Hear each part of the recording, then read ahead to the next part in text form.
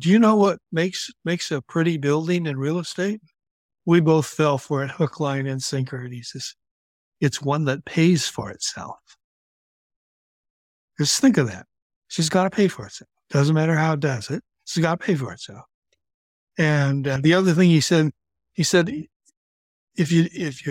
you're fortunate enough, what you want to do is hit a home run the first time, and then you can do doubles and triples.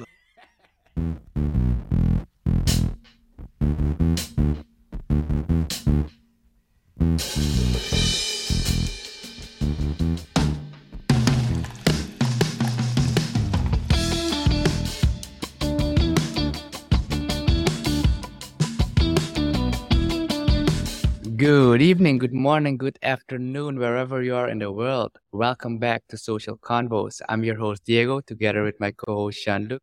Jean-Luc, how have you been? I've just wrote 5-page essay for our executive assistant on how to schedule my calendar for the next 5 or 3 months. I'm going on a rampage. I've cooked a meal for my family today. I did exercise. I followed all. You're glowing. You're glowing. Yes, I'm really mood. glowing. And I'm just like, how before I go to our guest, how about yourself? I've been doing pretty good, I'd say. Today, I guess last weekend was pretty fun. I had a birthday party to attend. Had some fun activities as well. And yeah, not much different than just going through the daily motions. But I'm glad we're back here. So today's going to be a fun episode. I guess with everything going on in the world, getting a seasoned perspective might be a good change of pace. So why don't you go ahead and introduce our guest? Yeah, we're gonna have some senior advice. Like, it's one of the things people always tell us. Talk with people who have been through life, who have experienced a lot. And I think today's guest is kind of the definition of a lifelong learner, because he's here on the podcast with us. He's probably the oldest guest we've had so far in age. I don't think in mindset. In mindset, he might be one of the youngest. And exactly. I was just about to mention just the 5 minutes before going on. Yeah. So much good and stuff. I think he has one of the things that when I grew up, you're like, there are certain things that you look forward when you see other people and you're like, I hope I get to that phase of life. Wait, did you say just when I grow up at this stage in your life? Yes, exactly. So he has something in his life that I really want when I get older. And we've been talking about this, especially for those who are familiar with Suriname and the Netherlands often. It's like, one part of the year, I want to be there. And the other part of the year, I want to be there. So in the winter, I want to be in Suriname because then it's warm, it's cozy. You can take your shirt off and walk outside.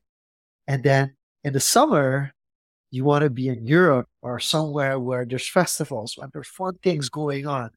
And it's not like exactly our guest does that, but he does something similar, because in the winters, he's in California and he's like, there's no winter for me. I'm in California. It's fine. It's lovely. And then in the summers, he's either traveling or in Portland, which is exactly what I've envisioned myself when I get older, to say, like, half of the year I want to be in some place and half of the year I want to be in another place. So without further ado, because I can go on announcing our guest for today, probably another hour, but without further ado, welcome to the Social Confoes. Gib, welcome. Well, good to see you guys. Thanks for having me. Appreciate it. Awesome. So, Diego, I'm not sure you want to go first, but I do want to start off with a bang straight away. And what would be like the one piece of advice that you would give to all young people below the ages of 40? That's something that we don't resonate with yet or don't fully understand about life, which you feel is important for people to know. Well, I think it's important to know how much opportunity is out in the world, and so many places. And if you're in a bad place, get rid of those friends and find some good ones and get on with life, because there's so much going on that's positive and available and you can look forward to. So basically what you're saying is, change your surroundings, change your perspectives. If it's not going well for you, yes, by all means, that's what needs to happen. And you've been through, I'd say, many cycles. If we're talking about business cycles, if we're talking about the economic cycles, but just life cycles. Yeah. Over the years, like how many times and how have you, I guess, recentered yourself when you come up with challenges and finding opportunities? Like, how have you done that over the course of your lifetime? Well, I always picture myself walking down a road, and I always say, okay, so here's where I am. There's where I want to be. And the next question is, how am I going to get there? Right? Because, I mean, you may not have read it, but when I was in my early 20s, I had a total breakdown, shutdown, closeout. Never knew if I was going to recover or not. And I started swimming every day. I started walking every day. I started doing exercise. I learned how to breathe again. I hadn't breathed probably for years, trying to get up the corporate ladder. And so that was probably, well, that was the lowest point. I've had some lows since then, but that was the lowest point. And I was 25 or 26, and well, you had to worry about not coming out of it. That's all I can tell you. And it was, and it took months. It literally took months. But the corporation I'd worked for figured out who I was and used me for everything I was worth. So then you just keep trying to go. So it's interesting because, yes, I think you experienced probably a burnout before the word burnout was even considered a word. I think that's true. But you mentioned breathing, and this is something that personally for me, I'm at the stage of my life where I'm going towards 40. I'm kind of trying to find a balance between things I like to do and things people pressure me to do. And one of my biggest worries is actually not being able to breathe properly. So when you talk about relearning how to breathe, for people that are not aware what you're talking about, could you shortly explain how that process was? Well, what I finally figured out is when I was playing basketball, and that's how I paid for my higher education. But when I was young, it was just, this is fun. I figured out that right about the time I was a sophomore in high school, I started holding my breath when I was shooting free throws. And sometimes when there was a timeout, I'd stand in the huddle and I'd be thinking things over and I'd be holding my breath. And it just got worse and worse, right? Anytime I got in a stressful situation, rather than breathing more than normal, I breathed much less than normal. And to the point where it really ended up hurting me. So when things look bad, you just take another deep breath and you'll be fine. Just breathe. Just breathe. So that's when I learned. And then you were in the corporate system, but you have seen many different kind of jobs. And what, if you look back now throughout your career, what was the job that you look back towards the most that you were like, this was definitely one of the most fun experiences in my life? Well, I have to tell you that I never liked working for somebody. And I retired at 50, my first time. I've retired twice and almost a third time, and finally decided it just wasn't for me. I'm having too much fun. So the minute I walked out the corporate door and I was working for myself, I mean, that's what I really enjoyed and still do. I mean, I get in trouble for working too much already, still, or whatever you want to say. The best job I ever had, I was the economist for the state of Oregon. And I was in northeastern Oregon all by myself, trying to help with economic development, trying to do numbers on the economy, how many people were employed, how many were out of work, and things like that. I testified in lawsuits. I mean, it was a very well-rounded job. And then my next job put me in the top 3% of state government. and I was in the director's office of the Department of Human Services, which was a real high-profile job. And then not too long later, after I left the director's office, I was running a budget office. I'm sorry I'm telling you too much, but you got to get the story. Yeah, we got to get the full storyline, of course. Now, context is important. So I went out and I was running a budget department and I got fired. Now, I really didn't get fired technically because there was a massive layoff and I was the one chosen. But it really worked out well for me because the very next thing that happened to me is I started negotiating contracts with defense attorneys. And that taught me a little bit about negotiating. And so that capsule, that, what would it have been? 7-year period, 7-year period, maybe 8, comprises a whole roller coaster, but it put me in both ends of it, put me in great situations that have fueled my life after work. There's the story. So, gotta tell you. So you've had quite a, I'd say, active youth, doing basketball, sports, active lifestyle. You're also taking a step back to, when you need to recenter yourself, walk. And you've also served in the military. And what's one thing from that service took away and you basically apply that requires a lot of discipline. I mean, I can only imagine that, but what's something you say, oh, this is underappreciated and that everyone should at least serve? You hit my morning talk to myself yesterday. Okay. So I'm ready to write a short article about the healthiest breakfast you can have in 8 minutes. Okay. So I put the oatmeal in the microwave, turn on 2 minutes, do 2 minutes of stretches, goes off. I hit it for 2 more, I'd stir it, hit it for 2 more minutes, do 2 minutes of push-ups, and it goes off. I stir it. I put 2 more minutes in. I do 2 minutes of squats. It goes off. I open the door so it can cool off, and I go out and I do 100 high knees, and then I come back and eat my breakfast. You couldn't have a healthier breakfast. Wow. Seriously. I was not expecting that. It's just right there. That's very confronting, to be honest. And I owe that to the military. I learned that in the mornings that when I was an enlistment, the drill instructor would come in before chow and say, "Get out here, guys, get your bunks made, get out here." And we'd go out, and that's almost what we do, except for I didn't have to steer the cereal. We're good. I think that's something you should definitely try in my routine, an 8-minute breakfast. That's just an awesome idea.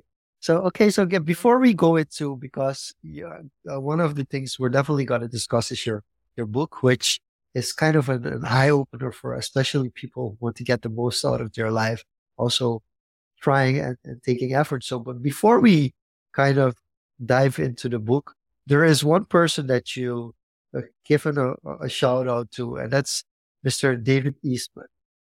And oh yeah, and you're actually saying hey, big part of my success, or at least the foundation towards my success, was laid by him. And you talk a little bit about graduating college, and I think one of the things is that in current society, being a dropout is kind of being popularized, but without taking into perspective that people that are being popularized for being dropouts drop out of the highest possible tier of universities where most people can actually not get into if they wanted to.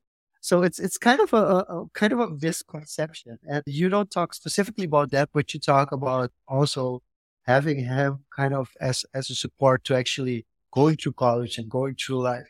So in short, what did David Eastman kind of do for you that you do feel like you should share with the world as well? Well, I was not a very good student. I think I before they made it popular, I think I just had too much energy going in the right places and the wrong place. Well, no wrong places, mind you, but the right places, and doing way too many things. And I couldn't read. I didn't know until I was 35 that I didn't read well. But I had a doctor tell me, you don't know how to read. I told him everything I had accomplished to that point because I was pretty full of myself. And he said, I don't care what you've accomplished. You can't read. So at any rate, he fixed it up so that I now read every chance I get. So that doctor served me well. And I now have prisms in my eyes, in my glasses, because I'm no longer young enough to force my eyes to focus. But I learned a lot there. David Eastman came to the university when I started my senior year, and I had to finish a year of Spanish. Okay. And so I got through the first term, and I knew there was no way anybody with a reasonable mind would give me a grade to get through the second term, and I needed it to graduate. So first, and this is not stuff I normally do. There's like 3 times in my life that I've done things that it's not at first normal. Okay. So I grew up in a Catholic military family, and you did what you were told. I mean, that's the answer. So I was still there mentally. But for some reason, I decided this guy seems to be pretty nice. I need to go talk to him. So I sat down and I talked to him. I says, I will not be able to make it through the school year and get anything other than an F. And I know that. And it's not for lack of effort. It's just, I don't hear Spanish. He said, you come to my office for an hour, 2 days a week, and we will study together. And at the end of the term, if you have fulfilled that requirement, I'll give you a D. I got my D, and I graduated, and I got into the next phase of my life. And I was very fortunate. I mean, if they had held me around for another year or so, I might not have finished, and I needed to finish. And having finished has treated me quite well. I didn't know it at the time, but it's opened lots of doors for me that otherwise wouldn't have been as open. They might have still had a crack at them, right? But the door is open. So, at any rate, so that's David Eastman. And I would love to have him listening to this cast and someday get to talk to him. I look for him probably once a year, maybe even less often than that, like every 9 months, more often than that, I guess, just because I'd love to find him and to be able to thank him and tell him what a big impact. Now, here's a real quick follow-up on that. I was traveling in Spain with my girlfriend. A guy helped us find our Airbnb. The next day, we're walking down the main street of the town in Spain, Granada, and I see the guy that helped us find our hotel, our Airbnb. So I wanted to buy him a beer. So I asked him if I could buy him something, and he said yes, and we sat down at a table. And I carried on a conversation, or the 3 of us carried on a conversation for over 30 minutes where I asked the question, because I knew Spanish. He gave the answer. I couldn't hear it at all. She had 1 year of French. She heard it and told me what the answer was. I'd ask him the next question. And we went for over half an hour. So I did have something. No, that's quite. It was a good half. That's quite interesting. Yeah, it was a good half. It just goes to show like how one person being the right place at the right time can have a quite minimal impact long term. And it's just a small thing in the moment maybe. And once you look back, it just compounded, the efforts compounded over time. Oh, it does. Yeah, bigger and bigger. Yeah, very much so. Fortunate guy. Interesting. That's me. So now you've done. I'm actually curious. Like, what could you elaborate on not being able to read? I'm trying to imagine what that must be like. Like you said, until your 35th. Yeah, I was almost 35. 35, yeah.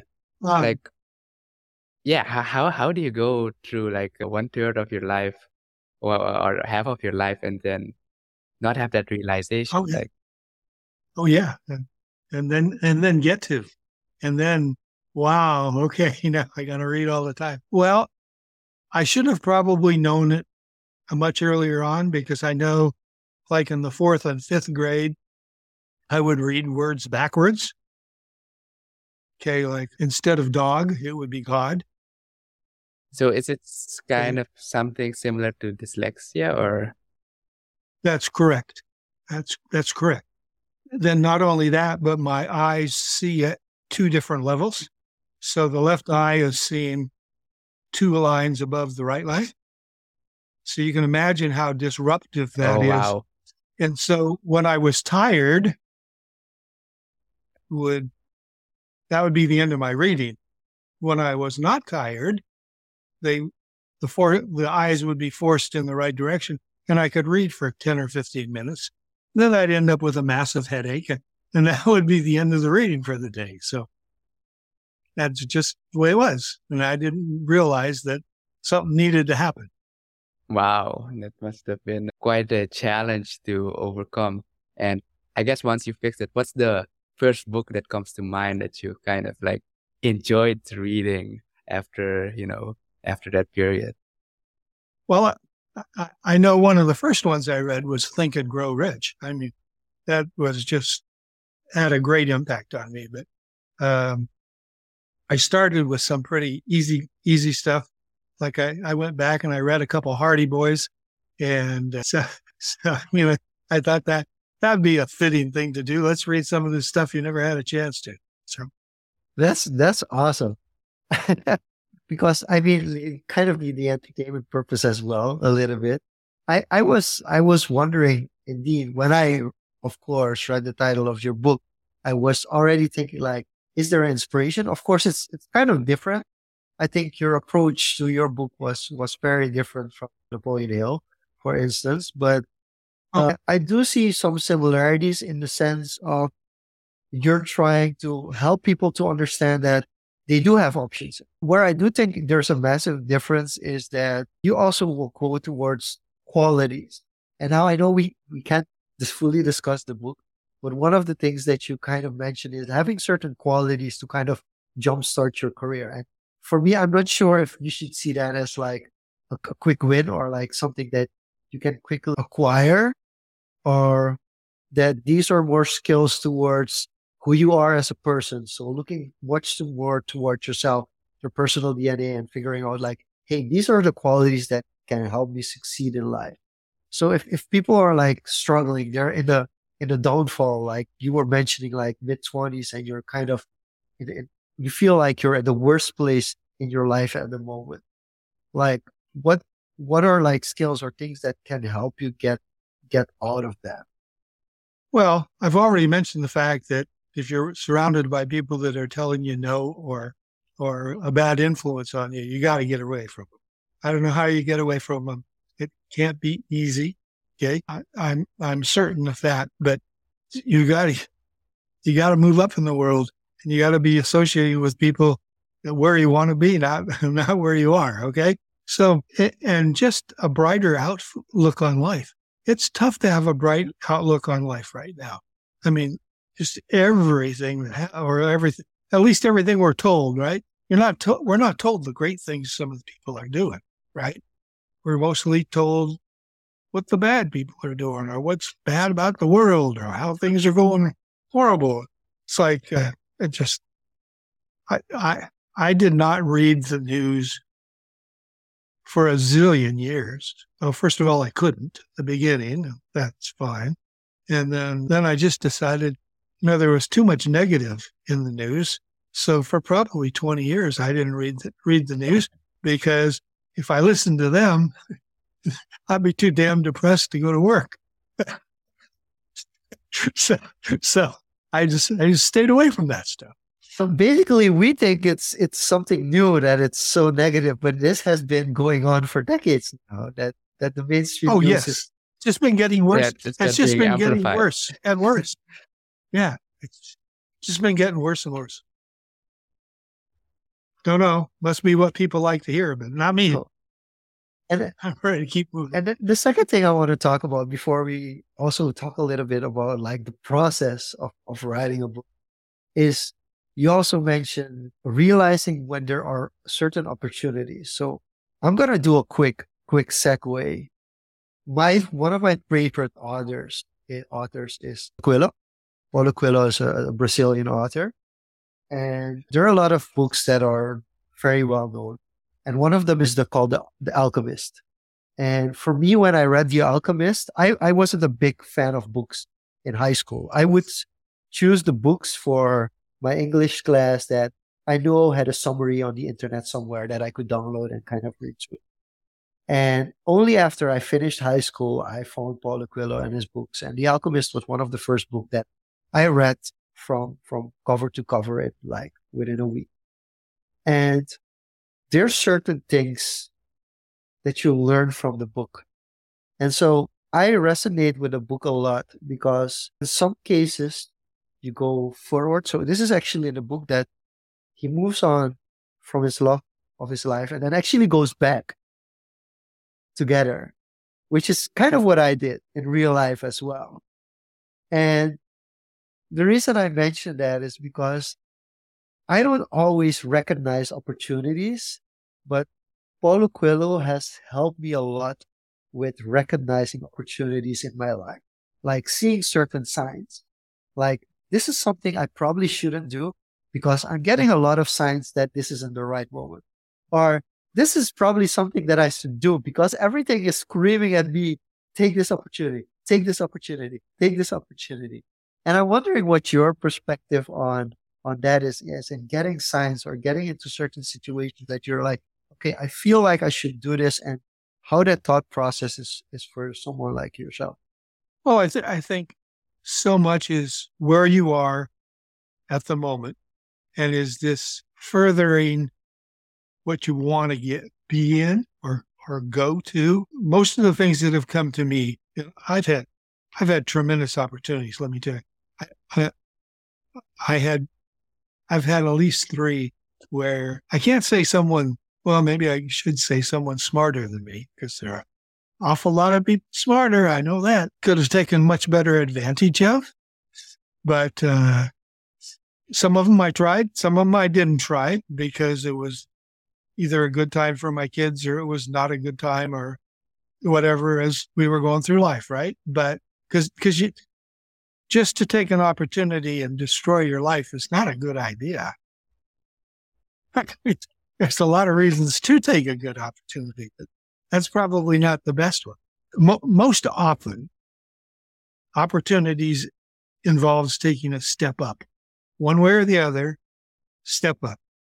And if people bring you in the room and they tell you this great opportunity and they say, but you have to be an intern and not take any money for the next 6 months, that's probably not the opportunity. If the person wants to abuse you that much, that's probably not the opportunity that you should be thinking about. I mean, I've seen so many people run into that kind of situation. I ran into it at least once. And it's like, nah, I don't think so. I got this lifestyle. I'm supposed to put bread on the table and a roof over my kids' heads. And that's just not the right opportunity for me. So that's one trick I've seen that people try and sell an opportunity that is not, in my view. Now, you can get some actors probably tell me that was the way they got into some studio or something. And everybody has their own trip. We get one and this is it. And we got to do the best we can with it. So just beware of charlatans. You don't want to get involved. Again, you want to deal with people that just a little bit going the right way better than you are and learn from them. Ask them questions and see what they've tripped over. Does that answer your question? Is that fair? I think I want to dive into that because I have a similar take, but quite in the opposite direction. I think you mentioned it in the last part. Like, I would take that opportunity, and I have to be honest, I wouldn't take that opportunity now. Like where I'm currently at in my life, if somebody would ask me to take a pay cut for something, I would be like, okay, but there are many other opportunities for me at the moment. Whereas as a student, and I would be working for somebody that I really, really look up to, and I wanted to learn from that, I would take the internship. Oh yeah. So when you're a student, it's a whole different. But when you're like committed and you're already kind of a respected professional in your field, yeah, that's when I would say definitely I wouldn't jump up at the opportunity, because there are better opportunities for myself. Yeah. I bet. I No doubt in my mind for both of I you. think in that case, it's like a trade-off, right? When you're a student, there's not much, if you look at it in two skills, there's not much in the one skills yet to, balance out to offset the risk of the opportunity and That's going right. out. You got But it. as you, as in your career, there's more added to this side of the scale, like your family, your job. So that trade-off kind of plays a role in would you take the same opportunity at that stage in your life or not. So it's I think it's a balancing game, and it comes with risk management. And as we've talked with Gib, and Gib is, has also seen many types of growth and investments, from real estate to franchising and to recently starting quite a few businesses in the internet space. We'll get that in a bit later. But how has, going from corporate and taking that step to developing and investing for yourself, how did that switch happen? And how did you, I'd say, grab the reins of that opportunity? Well, okay, so I was all facilitated by real estate. Okay. By the time I hit 50, when I retired, I use a pencil all the time. I had a pencil and I could figure out exactly how I replaced my income if I walked out the door. So I walked straight across because the real estate had matured that much. I started seeing, starting to give you some stuff, the ancient history here. I started in 1977. Bought my first.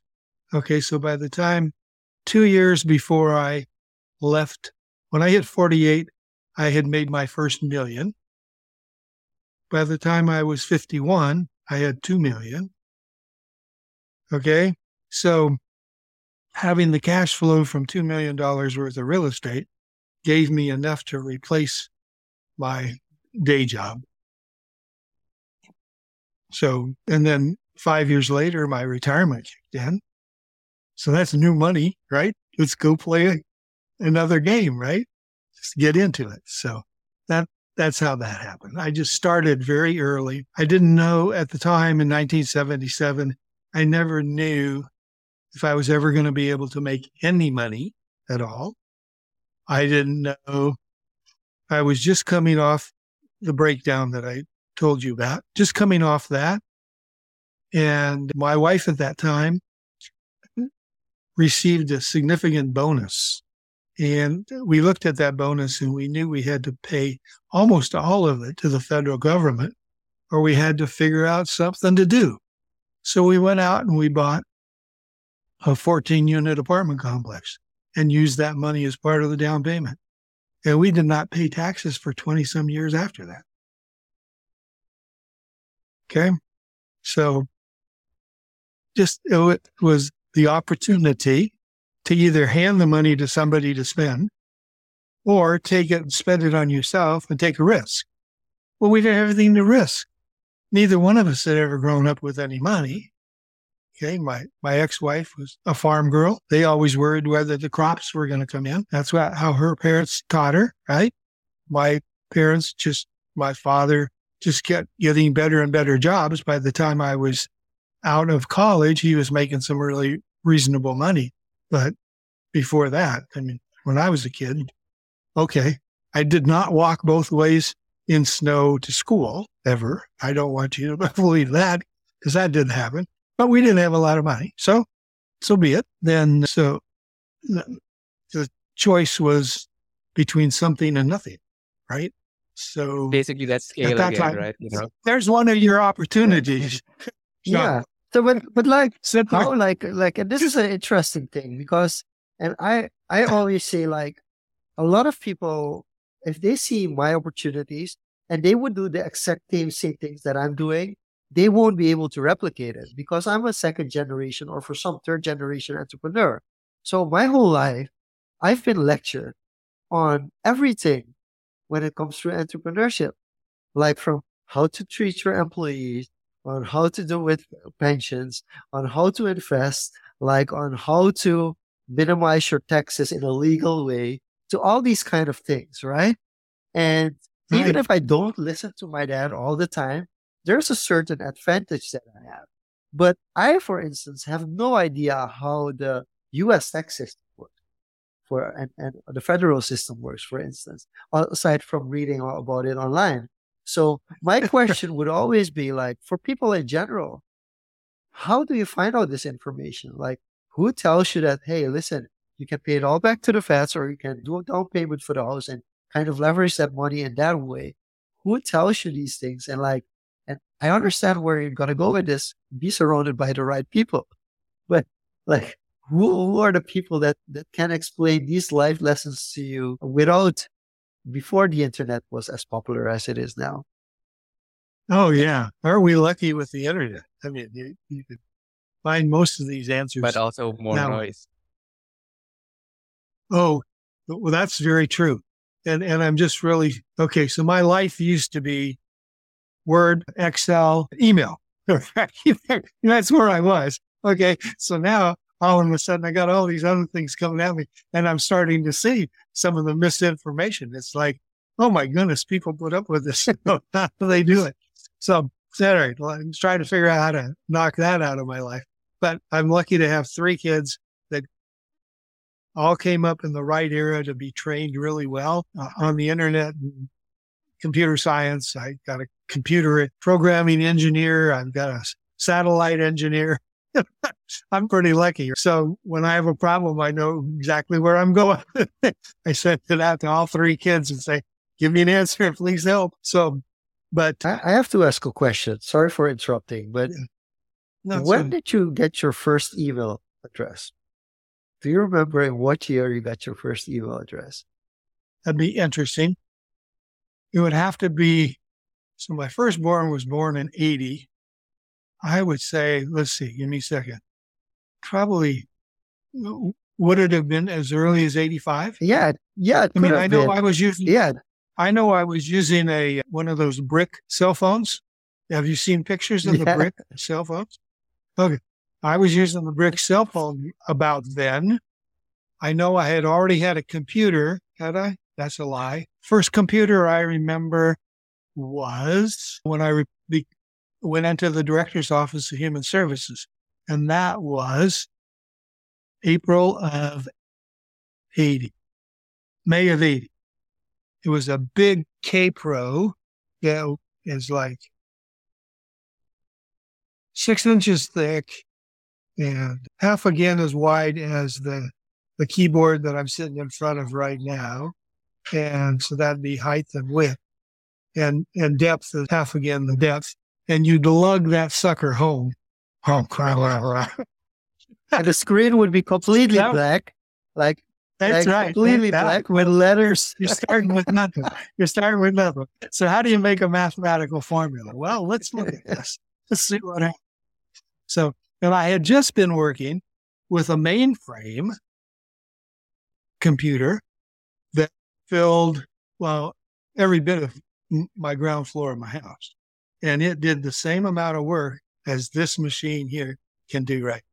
So, what? And that's true.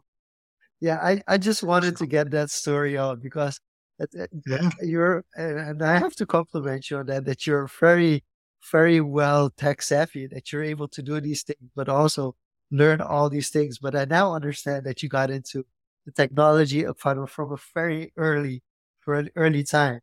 Because early adopter. Yeah, very, very early adopter.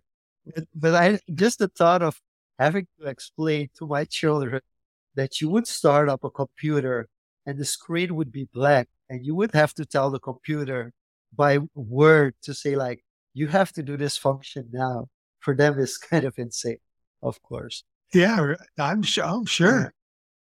Oh yeah, hand them a rotary phone. Rotary phone. The television that you would have to turn the knob, I think was one of the things as well that we definitely take for granted now. Now we complain if the internet lags and they can't log into Netflix.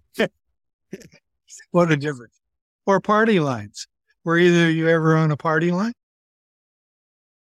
And Of no course, idea what that is. that's new. That's Two something you have to households. explain to us. Two households would be sharing the same line. No. So the way that they brought it in. And so Oh, if that's I made right. a phone call over here, my neighbor could listen to it. Oh, wow. And we could talk to each other without dialing. You know? It's like, okay. That's a foreign Yeah, concept. I think it's still around, but not in a legal sense, though. Yeah, but probably not. No, we had one of the first dial-up systems that I remember, but that was already mid-90s, where we had dial-up internet, and then if somebody would call or interrupt, Yeah, then if the somebody would internet call, connection just it would interrupt the internet connection. And it was the awfulest thing because I was downloading a file of 40 KB, like a 40 KB. I'm not talking megabytes. I'm not taking gigabytes. I'm talking kilobytes. I was downloading a file of 40 KB, and my mom took up the phone to call, and I had to re-download that whole thing. no. Yep.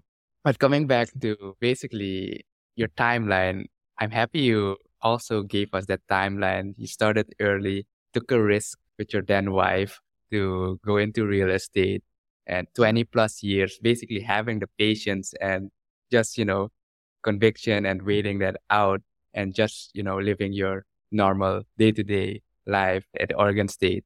And then as you were nearing retirement, near 50, basically that early investment, like 20 plus years earlier, kind of matured into finally getting some cash flow. And now you're basically post 50 started to, and using that early cash flow to go into different businesses. So how did you then pivot from after your retirement and having this cash flow from early on? How did you pivot that into more opportunities, identifying businesses, identifying franchises? Like, how did you build that over time then? Okay. So this was all happening right at the end of my working for someone else, like 48, 49, I hit $1 million. Then a friend of mine is a retired dentist now, but he was an active dentist. And he and I were having lunch one day, and he said, you're going to retire soon. Would you help find me a larger office to rent? You've been in real estate a long time. I said, okay, I'll look for you. So I looked for a while. And in those days, dentists put out a lot of smells from their chemicals, and they weren't real welcome in a regular building, right? And so eventually 5 years later, because he had to sign his lease extension, right? He was going home, and he went a different way because he had been called off to see something. And there was a vacant lot. He said, this is a great location. Why don't we buy the lot? So we tried to buy the lot and eventually negotiated what I thought was a good deal, what the real estate agent thought we paid too much, blah, blah, blah, blah, blah. And then we went out and tried to find a developer because somebody has to develop a building. So on the way back to my friend's office, after interviewing the third developer, he says, I want you to develop this thing. I said, who, me? He said, yeah. He said, you have all the requests. You do the math all the time. I see you doing it. We talk about the math all the time. And you've negotiated contracts with defense attorneys for 7 years, so you know how to negotiate. And you're going to keep the costs down while everybody else just wants to get it higher so they can get their 6%. He says, it's no brainer for me. I said, well, it took me a while. It took me a couple of days because I wasn't so sure this was a good idea. And so finally I said to him, okay, let us figure out a backup plan in case I'm a failure, right? So we identified the one we wanted to deal with if I really screwed things up. And I became the developer. So I developed the lot. We picked a guy I knew for a while. I knew his wife much better. She and I served on a church committee together, but he ended up getting the contract to build the building. And before it was finished, we had gone out to breakfast with the dentist's friend who had done quite well in real estate. We were sitting there talking with him, and he says, near the end of the meal, he says, do you know what makes a pretty building in real estate? We both fell for it, hook, line, and sinker. And he says, it's one that pays for itself. Just think of that. She's got to pay for itself. Doesn't matter how it does it. She's got to pay for itself. And the other thing he said, if you're fortunate enough, what you want to do is hit a home run the first time, and then you can do doubles and triples. And I mean, I've even had a bunt single. This thing took so time. It took 10 years to pay for itself. And now it's just flowing in cash. It's like, okay, send money home. I had to baby that sucker for 10 years. And it broke even all the time, but it was like, okay, we got to get through this. And then all of a sudden it was in great demand and people were breaking down the doors. Oh, okay, we're in the right place. So it just, again, it's just taking the next step, looking around, trying to make sure things are working, then take the next step after that. It's my story. I'm sticking with it. No, the one thing I keep hearing is these long time horizons, 7-8 years in negotiation, 20 years in early real estate, 10 years for this plot to be developed and actually break even. So that's the recurring theme I'm seeing, like these long time horizons. And if you look now at what people, they want to get rich like 2-3 years maybe, and then, go retire on some island or maybe go somewhere. So this just goes to show, that patience and commitment and, you got to take care of it. And that's when it's going to pay off. And have there been, I'd say, opportunities that kind of misfire in the sense like, you had to cut it early and you said, look, there's no hope in salvaging this or like nurturing it to its maturity? When I turned 70, I said to myself, I want to buy a business a year until I'm 80. Because of the first one, I was sitting in a coffee shop with a heating and ventilation salesperson. And we talked and I gave him information so he'd get on the roofs and give me a bid. But then I said to him, he seemed like a really nice kid. I said to him, what do you want to do with your life? He says, well, I've been the top salesman in the greater Portland area for 3 out of the last 4 years. I said, well, that's pretty good. Do you want us to do sales the rest of your life? He says, no, what I really want to do is I want to own my own heating and ventilation company. I said, what's keeping you from doing that? He said, well, nobody has any money. And I turned to him and said, you have $100,000 now. Let's go find a business. So we went out and found a business. This is the first year, right? Talk about hitting home runs the first year, right? At any rate, he and I reviewed 3 different businesses and turned them all down. The fourth one looked good enough to try it. We put $100,000 down on a $400,000 business. And I was talking to him yesterday, and he thinks we're going to hit 3.5 million this year. So that was the first one. So the second one was a neighborhood newspaper that I thought just was so enjoyable that surely people would enjoy this. Had a good, down here in Palm Springs, it's one of the most popular newspapers in town. So I had that as background. And so I kind of fell for that one and I took it in and I worked it for 3 years. In March of 2020, March of 2020, my numbers said it's going to break even.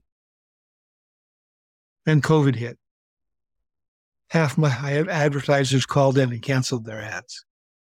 So by May, I shut it down, refunded the money to the people that had paid in advance because I didn't want them to get hurt. Got away from it.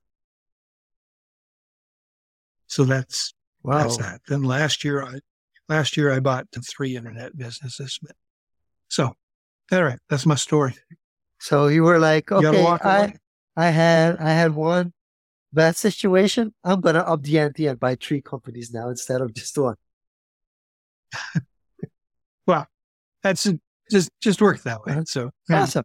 That's okay. So now I have to ask the question, of course, at what point, where in the life cycle did the idea come up?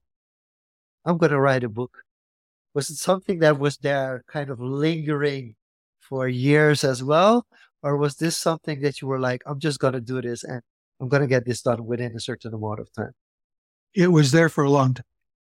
My children had been bothering me. How'd you do this? And how did you do that? And when did that happen? And what was this all about?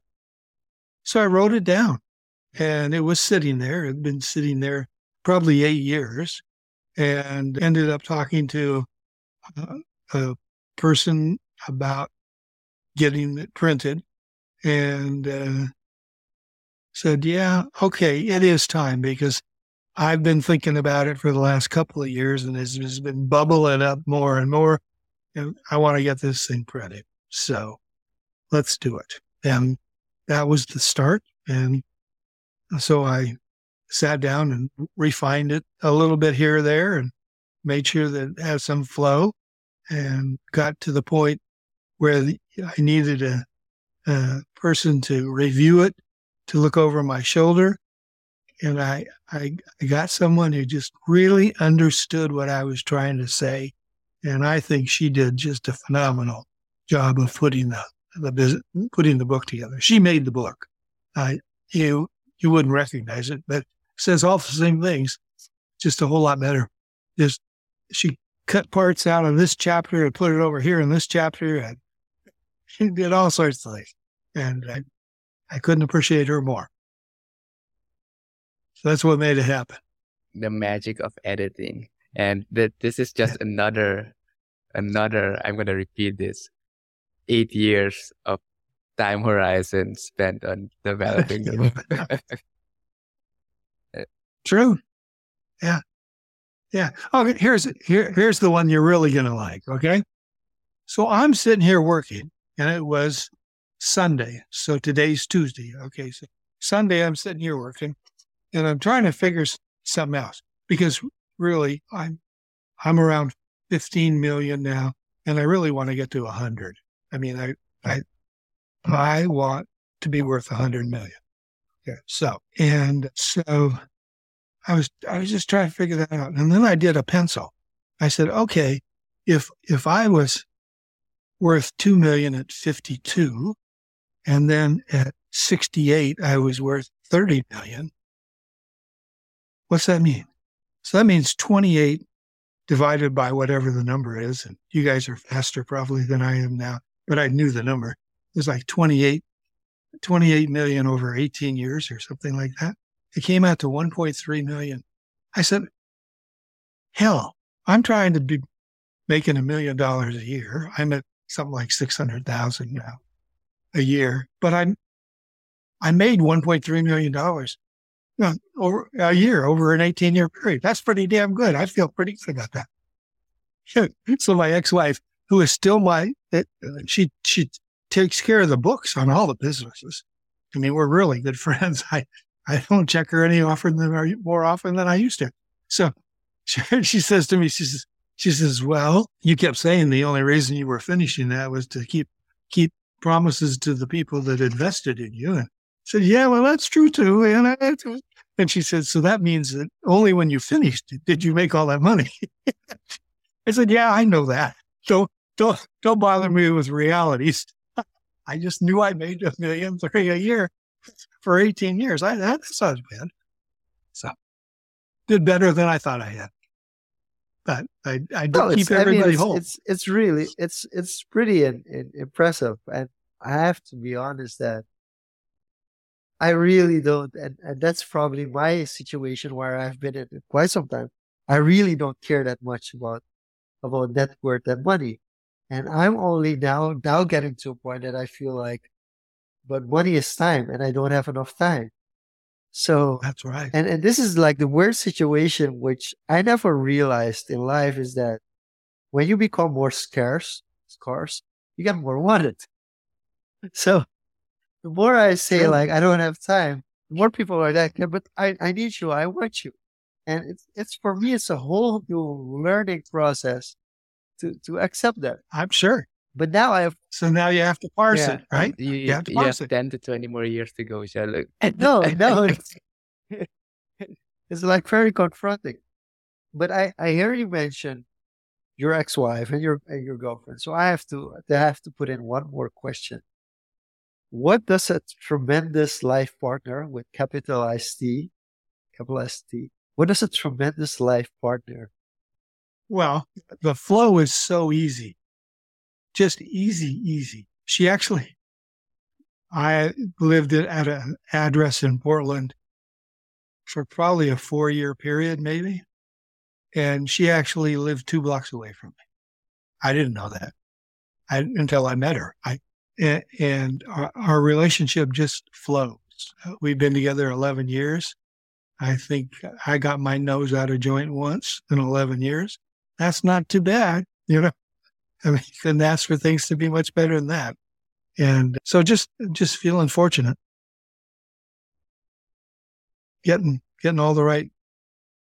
I mean, really, we just see so much alike and buy the same things. And how much overlooked, and we usually do over-unders for this, but I just have to ask the question as well about like the importance of family and father-daughter relationship, father-son relationship. Like how important is like being in touch with your family and being in good, having a good relationship with your children, especially at an older age. How important is that in life?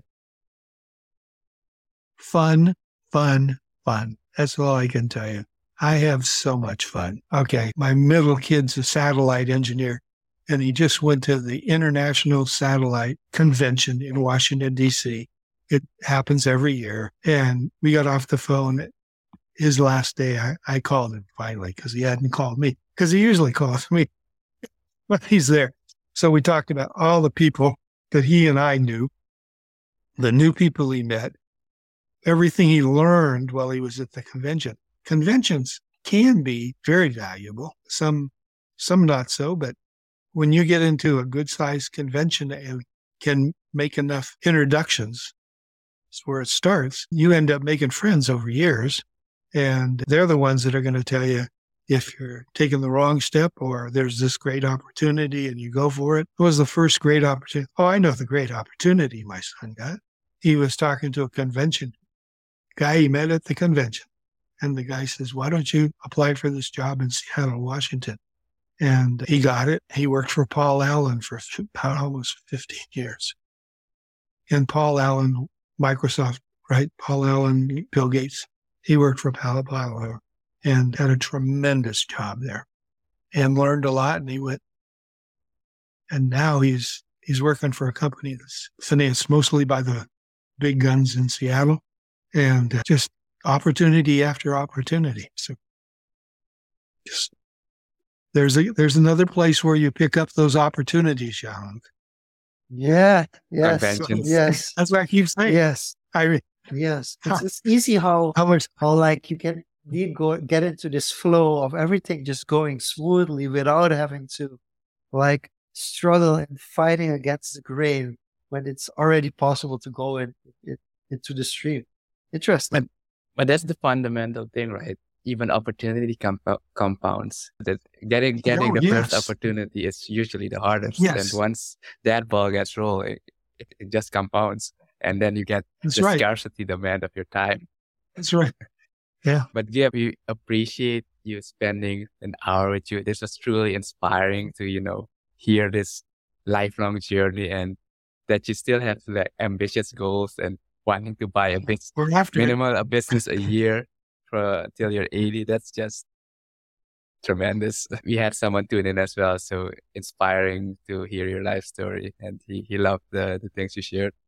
So appreciate that. I don't think we have time for over honors. We're quite over time already. So we're going to leave it at that.